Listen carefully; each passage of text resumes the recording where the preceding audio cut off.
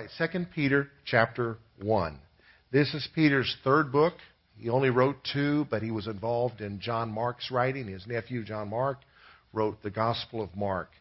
And so here he is telling why he's writing this second letter. In verse 12 of 2 Peter chapter 1, he says, "Therefore, I will not be negligent to remind you always of these things, though you know them and are established in the present truth." Who knows, it helps to be reminded of what you already know. The older we get, the more we need to be reminded. Verse 13, "Yes, I think it is right, as long as I am in this tent," that is his old body, "to stir you up by reminding you, knowing that shortly I must put off my tent, just as our Lord Jesus Christ showed me." And he did that at the end of John 21. Told him about his death. Verse 15, "Moreover, I will be careful to ensure that you always have a reminder." Notice he said the word reminder several times here. "Reminder of these things after my decease." Verse 16, "For we did not follow cunningly devised fables when we made known to you the power and coming of our Lord Jesus Christ, but were eyewitnesses of His majesty." So he tells why he's writing. As an eyewitness, while other eyewitnesses are still alive, he's writing to remind people that after he's gone, they'll have these reminders that he's left. And he even connects this to all of Scripture. Verse 19, "We also have the prophetic word made more sure, which you do well to heed, as a light that shines in a dark place, until the day dawns and the morning star rises in your hearts." Verse 20, "Knowing this first, that no prophecy of Scripture is of any private interpretation. For prophecy never came by the will of man, but holy men of God spoke as they were moved." Can we say moved? Moved by the Holy Spirit. Paul wrote it like this in his second letter to Timothy, chapter 3, verse 16. He says, "All Scripture is given by inspiration," or moving, literally, the breathing of God. When people wrote the Scriptures, they were inspired to write what they wrote, but they wrote it in their own words. Their own personality showed in their writing. "And is profitable for doctrine." That's, can we say, teaching? "For reproof." Can we say direction? "For correction," for instruction in righteousness. Why? Verse 17, "That the man of God may be complete." Can we say whole? "Thoroughly equipped for every good work." The Scriptures were given not just to be a paperweight on your breakfast table or something to pull out of the closet when the preacher comes over. It's meant to be the word of life that we apply to our lives. Can I get an amen? Today's subject is the question, we discussed it on Wednesday: is the Bible reliable? Can we ask that? Is the Bible reliable? The Bible, for me, is a guidebook. I think it's inspired by God, and I do think it's filled with inaccuracies. And you'll see things in there that remind you of yourself, and it'll make you really want to change. You realize that that Bible's not lying to you, but it's telling you truth. 圣经至今仍然是可信的。It's just a storybook written by some people about some character. There's plenty of things that even if you don't believe in God, there's plenty of things in the Bible that can improve your life. I personally don't think everything should be taken literally. The Bible? That's controversial. Thank you for asking. The Bible is still here. This book is almost 2,000 years old. It still exists for some reason, and to me, that stands out. That means something. It's not coincidence. I have on the pulpit here Yvette's family Bible. We inherited it. She grew up with this in her home. It has some amazing works of art, copies of paintings by Rembrandt and other artists, and sketches and photos of archaeological things, as well as concordance and a book of Bible stories for children are also included. I really hope that this becomes in vogue again. In fact, I would hope that as church members you would consider getting a family Bible to keep on the coffee table for your children and or grandchildren to look through during their pastime. I know we all have electronics and all kinds of other amazing things, but there's nothing like ink and paper and photographs and art can help instill a love for the Bible in the hearts of your children. I know we did it with our own children, and come Christmas, I hope to give each of them a family Bible for their homes. It's a desire, anyway, that I have. Consider something like this as a tradition in your family. We're considering the question today, is the Bible reliable? And, of course, my efforts are going to be to communicate, yes, it is. I may not answer all of your questions, but there's a website that has some more input and more data called exploregod.com. Check it out. So here we go. Why believe the Bible is reliable? There's 4 categories that apologists use in describing the reliability of the Bible, and it's the acrostic maps. Can we say maps? M stands for manuscripts, A stands for archaeology, P stands for prophecies, and S stands for statisticals. 4 kinds of evidence to prove or to give reason to believe in the reliability of the Scriptures. First, the manuscripts. The Old Testament in museums present in the world today that we know of are over 14,000 manuscripts and fragments of manuscripts. Some date all the way back to before 200 BC. Of the New Testament present in seminaries and museums are over 5,300 New Testament manuscripts. These are not originals, but they're copies of originals and portions of Scripture, some within 60 years of their writing.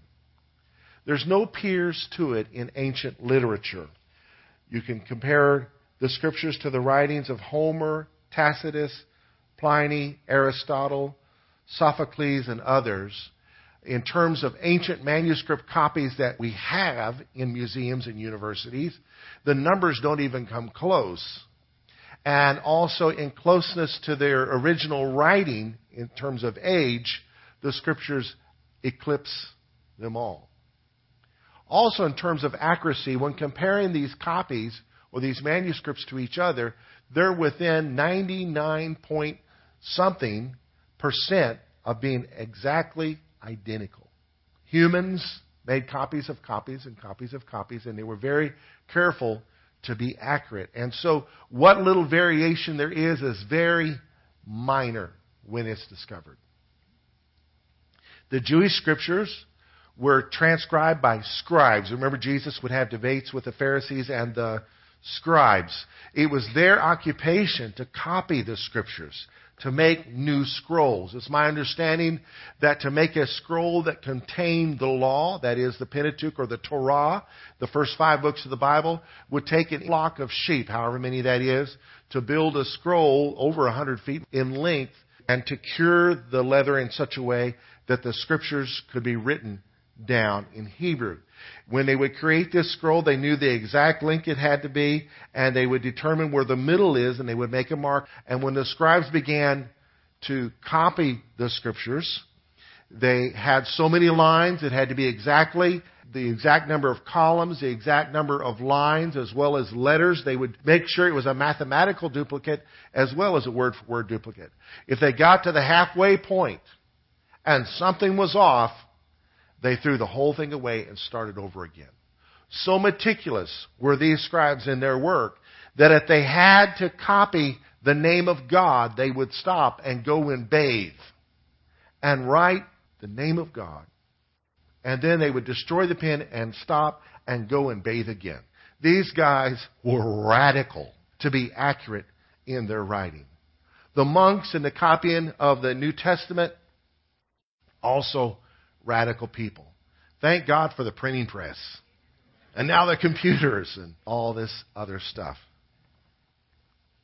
Another reason to believe the Bible is reliable is archaeological evidence.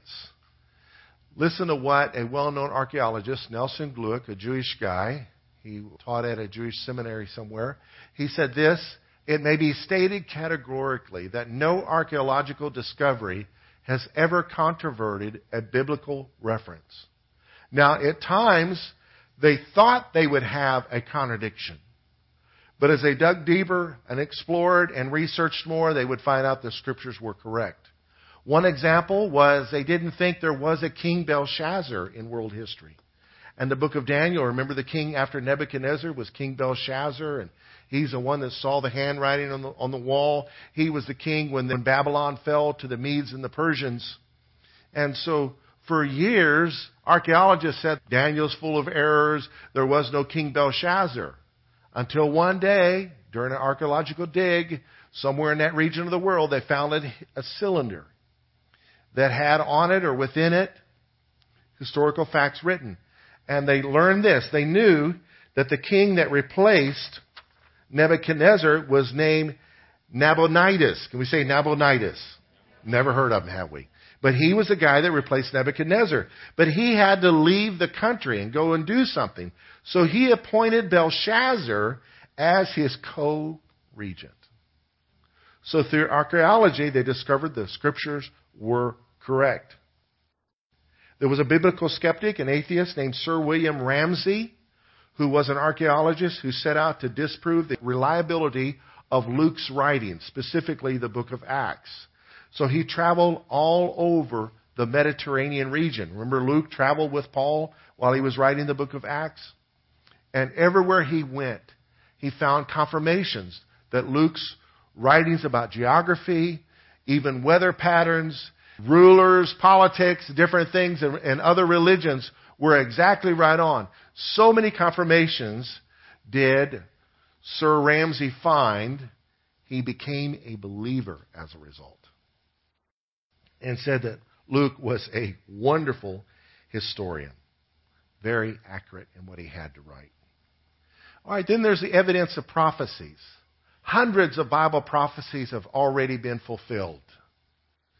The probability of 8 Bible predictions being fulfilled is 1 in 10 to the 17th power. Now, let me explain this a little more. I didn't do a good job of explaining last week. But there was a Dr. Peter Stoner. I guess they had fun with his name in the 70s. Oh, you're really a stoner, prof? You know.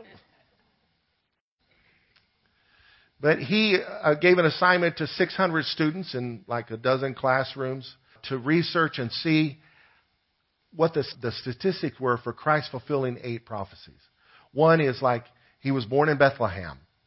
What the statistics for a person to be born in Bethlehem. So they took the population of the world that they knew of and the population of Bethlehem and all of Israel and did their figures and came up with 1 in so many people were born in Bethlehem. So for Christ to be born in Bethlehem, he was 1 in so many people. You got that? And then add another factor from his life that was a fulfillment of prophecy. And they came up with a mathematical figure for that. And then do that for all 8 of the major prophecies. I'm not sure what they all were. And then mathematically figure what it would be for a person to fulfill all 8 of those. Turned out to be 1 in 10 to the 17th power. Now you may think, well, statistically, what are the statistics that a person would be just like me? Well, it would be similar. Only 1 in so many people were born where you were born, and 1 in so many people lived where you lived, and 1 in so many people have gone to school where you've gone to school, 1 in so many people chose a career you chose, and 1 in so many people, when you get down to it, it's 1 in, magnanimous numbers because we're all unique except for this fact. Where's the prophecy that would predict you would do all those things? So, biblical prophecy definitely is in existence. The religion of Judaism was in existence before Christ came. They had a hand in seeing him crucified because they believed he violated Leviticus that, had a sentence of capital punishment for someone guilty of blasphemy. And so the Old Testament prophecies were in place. No more prophecies were given. For 400 years, no more scriptures were written.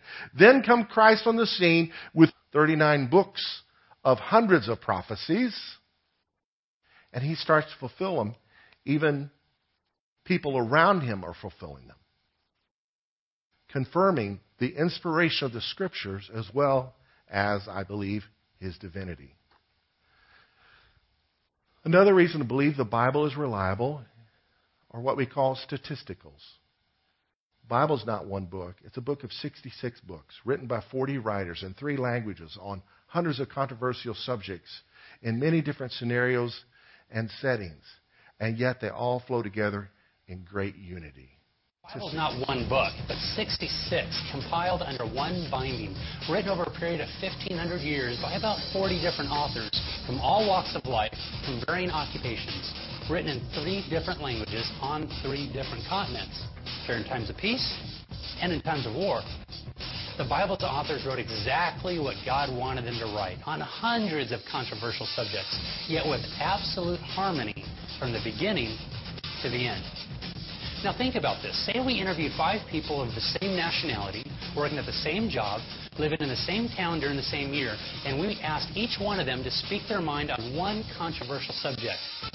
What are the chances that they're going to agree? And yet, despite all the differences in the lives of those who pen the Scriptures, the Bible is absolutely harmonious from beginning to end. The Bible's remarkable continuity is evidence of its divine origin, and this unity is due to the fact that ultimately it has one author, God. The Bible served as a basis for modern scientific pursuits. In fact, modern science was birthed in the 17th century because of a belief in an unchanging God of order, purpose, and consistency. The God portrayed in the Bible. It is filled with numerous medical and scientific facts and has been at the forefront of modern-day science. When scientists thought that the earth was flat, the Bible described the true shape of the earth and how it is suspended on nothing. Before oceans were explored, the Bible knew of the existing valleys and fountains and springs down in its depths. It even mentioned the hydrologic cycle with great clarity, thousands of years before science even had a drop of insight. It is the only spiritual book that contains fulfilled prophecy. Messianic prophecy, for example, foretold us that the Messiah would be born of a virgin in Bethlehem and that he would be rejected by his own people, yet bear their iniquities and save his people from their sin, which ultimately came to fruition at the cross when Jesus proclaimed, "It is finished." The Bible is God's living and powerful word. It can be trusted. Okay, we've talked about manuscripts, archaeology, prophecy, and statistics. Now let's get personal. Why I believe, Alan Latta, Pastor Allen, believes the Bible is reliable. Because the faith and hope that comes from believing the Bible's promises has always encouraged me when struggling with difficult circumstances from the days of my youth until now. For 8.5 years, I had a job that eventually became something I could not stand. I hated it with every fiber of my being. How did I continue to go to work? Well, I couldn't find anything else that had the hours that I needed and the income that it provided, but the Word of God sustained me and gave me the backbone I needed to continue to be faithful to serve in the role that I had. That's just one example. Another example of why I believe the Bible is reliable, taking principles from the Scriptures seriously, has stabilized and strengthened my marriage, our family and friendships, as well as our own personal business transactions. The Word of God can keep you out of all kinds of trouble and heartache. Thirdly, having lived overseas, I know for sure that plenty of injustice and much suffering around the world has been abolished because of the Bible and those who take it seriously. Just one little example is in Nigeria there was a custom of killing twins. If you had twins, it was believed that one of them was the evil twin, and so that kid had to be killed. Well, the evangelism of Christianity and the bringing on of the Bible and Bible teaching, that custom stopped, and they saw that twins actually are a blessing. Another example, far more common, is wife beating. That's just not the custom of rednecks. That's a custom all over the world. And when the gospel comes to town and people's lives are changed, the powerful stop taking advantage of the weaker. And the weaker are empowered to stand up for themselves. And the scriptures address that husbands are to love their wives like Christ loved the church. He took a beating for us, not on us, for us. Get your prepositions right. On himself for us. And finally, the messages that the Bible conveys can begin transforming the life of anyone who will begin to heed it today. And I've seen it again and again and again. And you're in a room full of people that have also seen it. The Word of God has great impact. Now here's another video stating some statistical information about the Bible. Even gets into the marriage bed, so it's a little edgy. The Bible. A book that contains stories of 9-foot giants, families who live to be 1,000 years old, food that falls from heaven, and epic wars. Cities turn to ash from the rage of tyrants, kings cast down, men dying in the dust of battle. One of the most controversial books in history. Some people claim it even holds the answers to life and death. The Bible was written by 40 different authors, representing a diverse group of people. They range from a doctor, a few shepherds, farmers, fishermen, tax collectors, and kings. With over 6 billion copies in print, the Bible is actually a compilation of 66 books written over 1,600 years. This makes it one of the oldest books in existence. It's also one of the most documented books ever. There are over 10,000 ancient manuscripts supporting its accuracy and consistency with original writings. Parts of the Bible, like Proverbs, read like self-help. It is better to live alone in the desert than with a crabby, complaining wife. Or, give beer to those who are perishing, wine to those in anguish. Other parts read like love poetry that conservatives don't want you to hear. You are slender like a palm tree, and your breasts are like its clusters of fruit.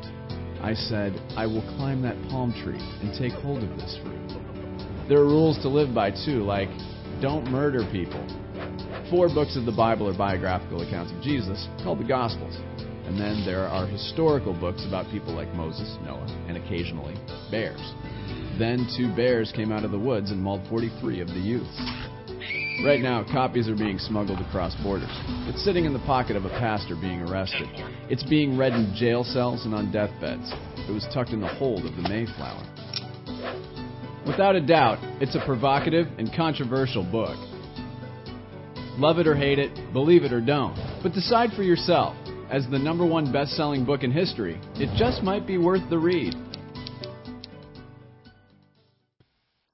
Back to our question, is the Bible reliable?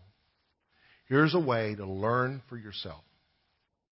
Now, if you already believe it's reliable and you're already convinced, well, listen up, because this is the way to get the most from your Bible. Called Bible meditation. Meditate the Scriptures. Now, it's not like sitting in a corner and, curling your fingers and toes and saying, It's actually using your brain, interacting with the Scriptures. I call this the SOAP approach. It's based on Psalm 119, verse 9, that says, how can a young man cleanse his way? By taking heed according to your word. The Word of God is like a mirror. When you read the Scriptures, it convicts you. That verse that says, husbands, love your wives as Christ loved the church, has convicted me so much in 38 years of marriage. It's like a mirror. Ooh, I'm not being like Jesus here. And brings me to my knees in a place of repentance and change. It's like soap. It interacts with us in such a way that it brings cleansing. So this approach to Bible meditation is based on the acrostic SOAP. S stands for Scripture. O stands for observation or own words. A stands for application. P stands for prayer. What I'm about to teach you takes about 20 minutes if you don't rush. Taking your time, it takes about 20 minutes. It will change your life. if you will do it on a daily basis. If you miss a day, don't double up on the next day. Just pick it up again and start again. First of all, Scripture. Read a chapter in the Bible. I'm meeting with some young men on Sunday evenings, and we're reading a chapter on Proverbs every day. It's a goal. If we miss a day, it's okay. You just, whatever day it is of the month, there's 31 chapters in Proverbs, just read that chapter. Today is chapter 25. Yesterday was chapter 24. Read that chapter. And then read it again and find what speaks to you the most. It may be a line, a sentence, or the whole verse, or a cluster of verses. What speaks to you the most? When you find that, copy it word for word on a piece of paper or in your own journal. Or, in today's bulletin, on your meditation card.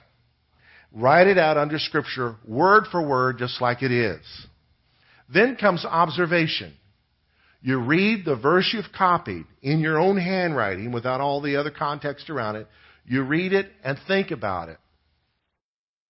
And think of how you would say this also in your own words. If you're a Texan, you might say y'all. So then you rewrite the verse in your own words. This is your observation or your paraphrase. So now you've got two verses on your page. Word for word copy of what spoke to you the most the day you read the chapter or chapters. And then in your own words. So, time for application. You reread all that you've written. The verse and your paraphrase of the verse. Just read it and think about how it applies to you. And then write down your personal application. I've done this with numerous people over the last few years, and some of them write paragraphs of application. Some people make lists. I've seen spouses repent to each other while they're doing it. And then comes prayer. Pray for God's help in applying this. Pray, Lord, as you will. I need your help. I need your grace. Help me to apply this verse. And then write your prayer down. And when you're done writing your prayer, write amen. You're done. You've done your meditation for the day. Now, keep that book with you and think about what the Word said to you that day. More than once, go back and read that piece of paper. Keep it in your car or in your lunchbox or on a mirror somewhere. If you start your day with this, the Word of God will have impact in your life the whole day. The next day, start over. Continue reading. And the same thing happens. Will have impact in your life all day. And there's a cumulative effect of spiritual growth. I love to go to Christian concerts. I love Christian worship. I even love to go to conferences and hear other people preach. I even love, sometimes on Saturdays, I'll go to a church that has a Saturday night service just to get fed myself. It's all good. It's all inspiring. It's all wonderful. But there is no substitute for an interaction between you and the Lord and your Bible. It's called personal spiritual growth. It is alive. It's powerful. You do this for 21 days, you will be a different person. Maybe you'll get hooked and do it for the rest of your life. You'll do it. So I did it yesterday. It was the 24th, so I read Proverbs 24. Second and third time reading it, verse 27 seemed to speak to me the most, which says, prepare your outside work, make it fit for yourself in the field, and afterward build your house. It just really spoke to me. So I copied it out word for word, and I thought about it. And then I rewrote the verse in my own words. Prioritize your life by putting first things first, like preparing for the future, after which concentrate on personal comforts. Only then are you ready. So many times in my life, I've got the cart ahead of the horse. Started a family before I had a career. It's so much easier when you do things God's way. Can I get an amen? Now came the application. As I read the verse and my paraphrase, these thoughts came to me. Much pain can be prevented when we get our priorities straight and practice good stewardship of our opportunities. I must remember that the future should trump present comforts. You ever heard of delayed gratification?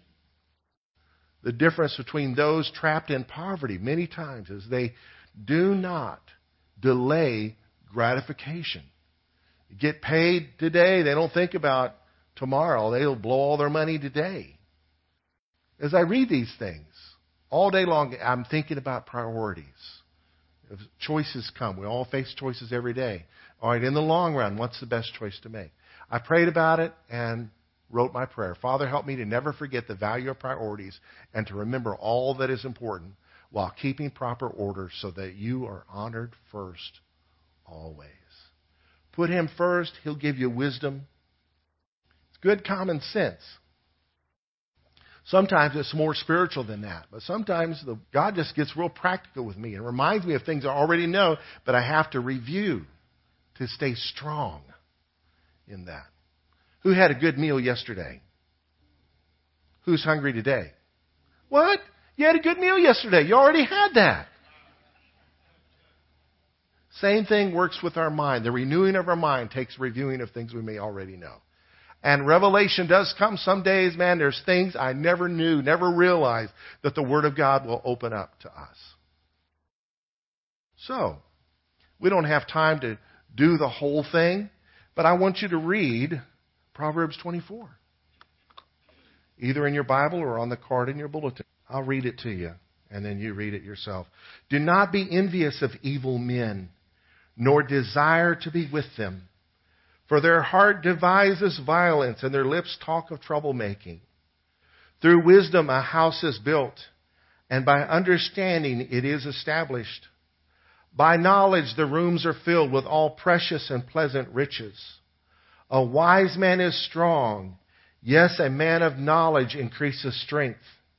For by wise counsel you will wage your own war, and in a multitude of counselors there is safety. Wisdom is too lofty for a fool. He does not open his mouth in the gate. That's a place where wise men would gather at the gates of the city.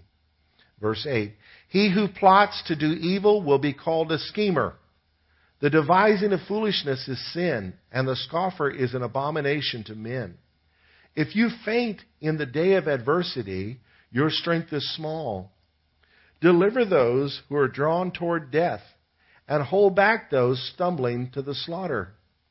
If you say, quote, surely we did not know this, unquote, does not he who weighs the hearts consider it? He who keeps your soul, does he not know it? And will he not render to each man according to his deeds? Verse 13, my son, eat honey because it is good, and the honeycomb which is sweet to your taste. So shall the knowledge of wisdom be to your soul if you have found it. There is a prospect or future, and your hope will not be cut off. Do not lie in wait, O wicked man, against the dwelling of the righteous. Do not plunder his resting place. For a righteous man may fall 7 times and rise again, but the wicked shall fall by calamity. Do not rejoice when your enemy falls, and do not let your heart be glad when he stumbles, lest the Lord see it and it displease him, and he turn away his wrath from him. Do not fret because of evildoers. Do not be envious of the wicked, for there will be no prospect or future for the evil man. The lamp of the wicked will be put out. My son, fear the Lord and the king. Do not associate with those given to change or rebellion, for their calamity will rise suddenly, and who knows the ruin those two can bring. These things also belong to the wise. It is not good to show partiality in judgment. He who says to the wicked, you are righteous, him the people will curse. Nations will abhor him. But those who rebuke the wicked will have delight, and a good blessing will come upon them. He who gives a right answer kisses the lips. Prepare your outside work. Make it fit for yourself in the field, and afterward build your house. Do not be a witness against your neighbor without cause.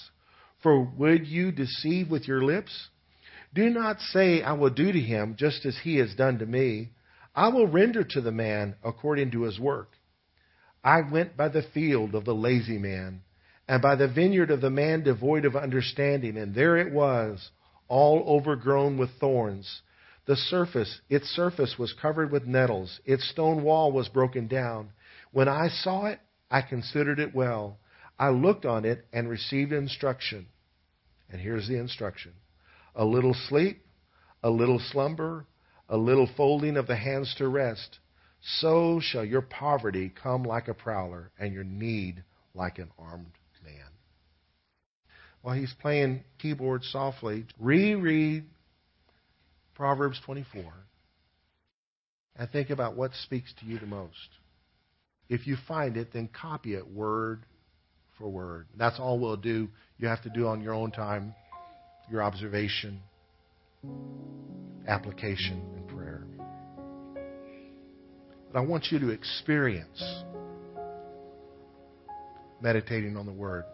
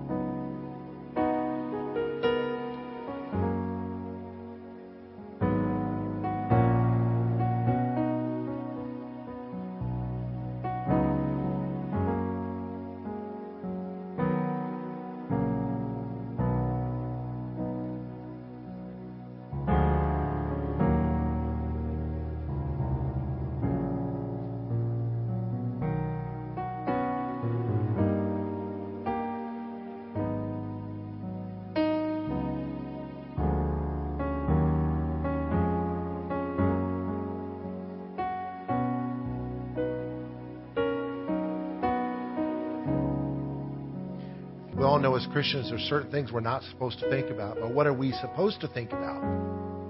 This is feeding your mind with good things. This is literally, in the secular world, it could be called positive goal setting. But this is done in a bite-by-bite thing where you're not overwhelmed. Thinking about things that are godly. It'll change your life. And it's at a pace that will not overwhelm anyone.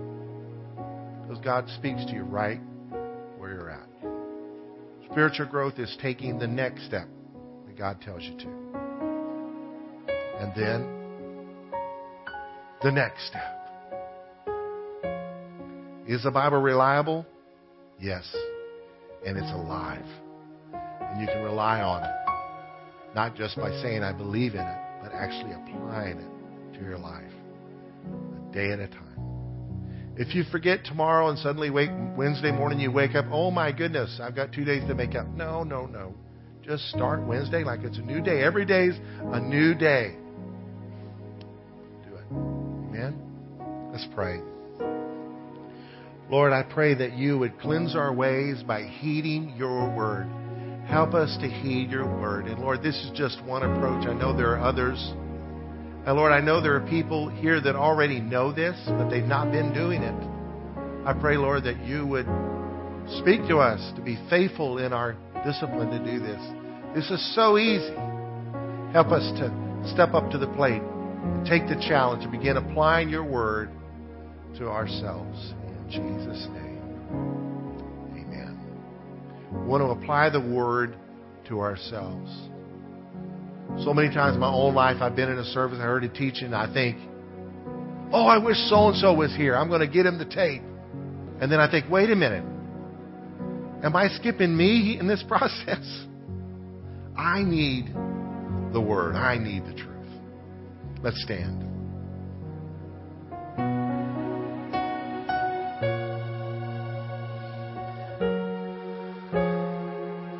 Receive this blessing. May the Lord bless you and keep you and give you a hunger for His word. May the Lord God Almighty cause His face to shine upon you and be gracious to you and speak to you from His word. May the Lord Himself lift up His countenance upon you and give you His peace. And may you grow day by day as He enables you from where you are today to where He's taken you. That's the image of Jesus. In Jesus' name, amen. God bless you. You're challenged. Go get them, Tigers.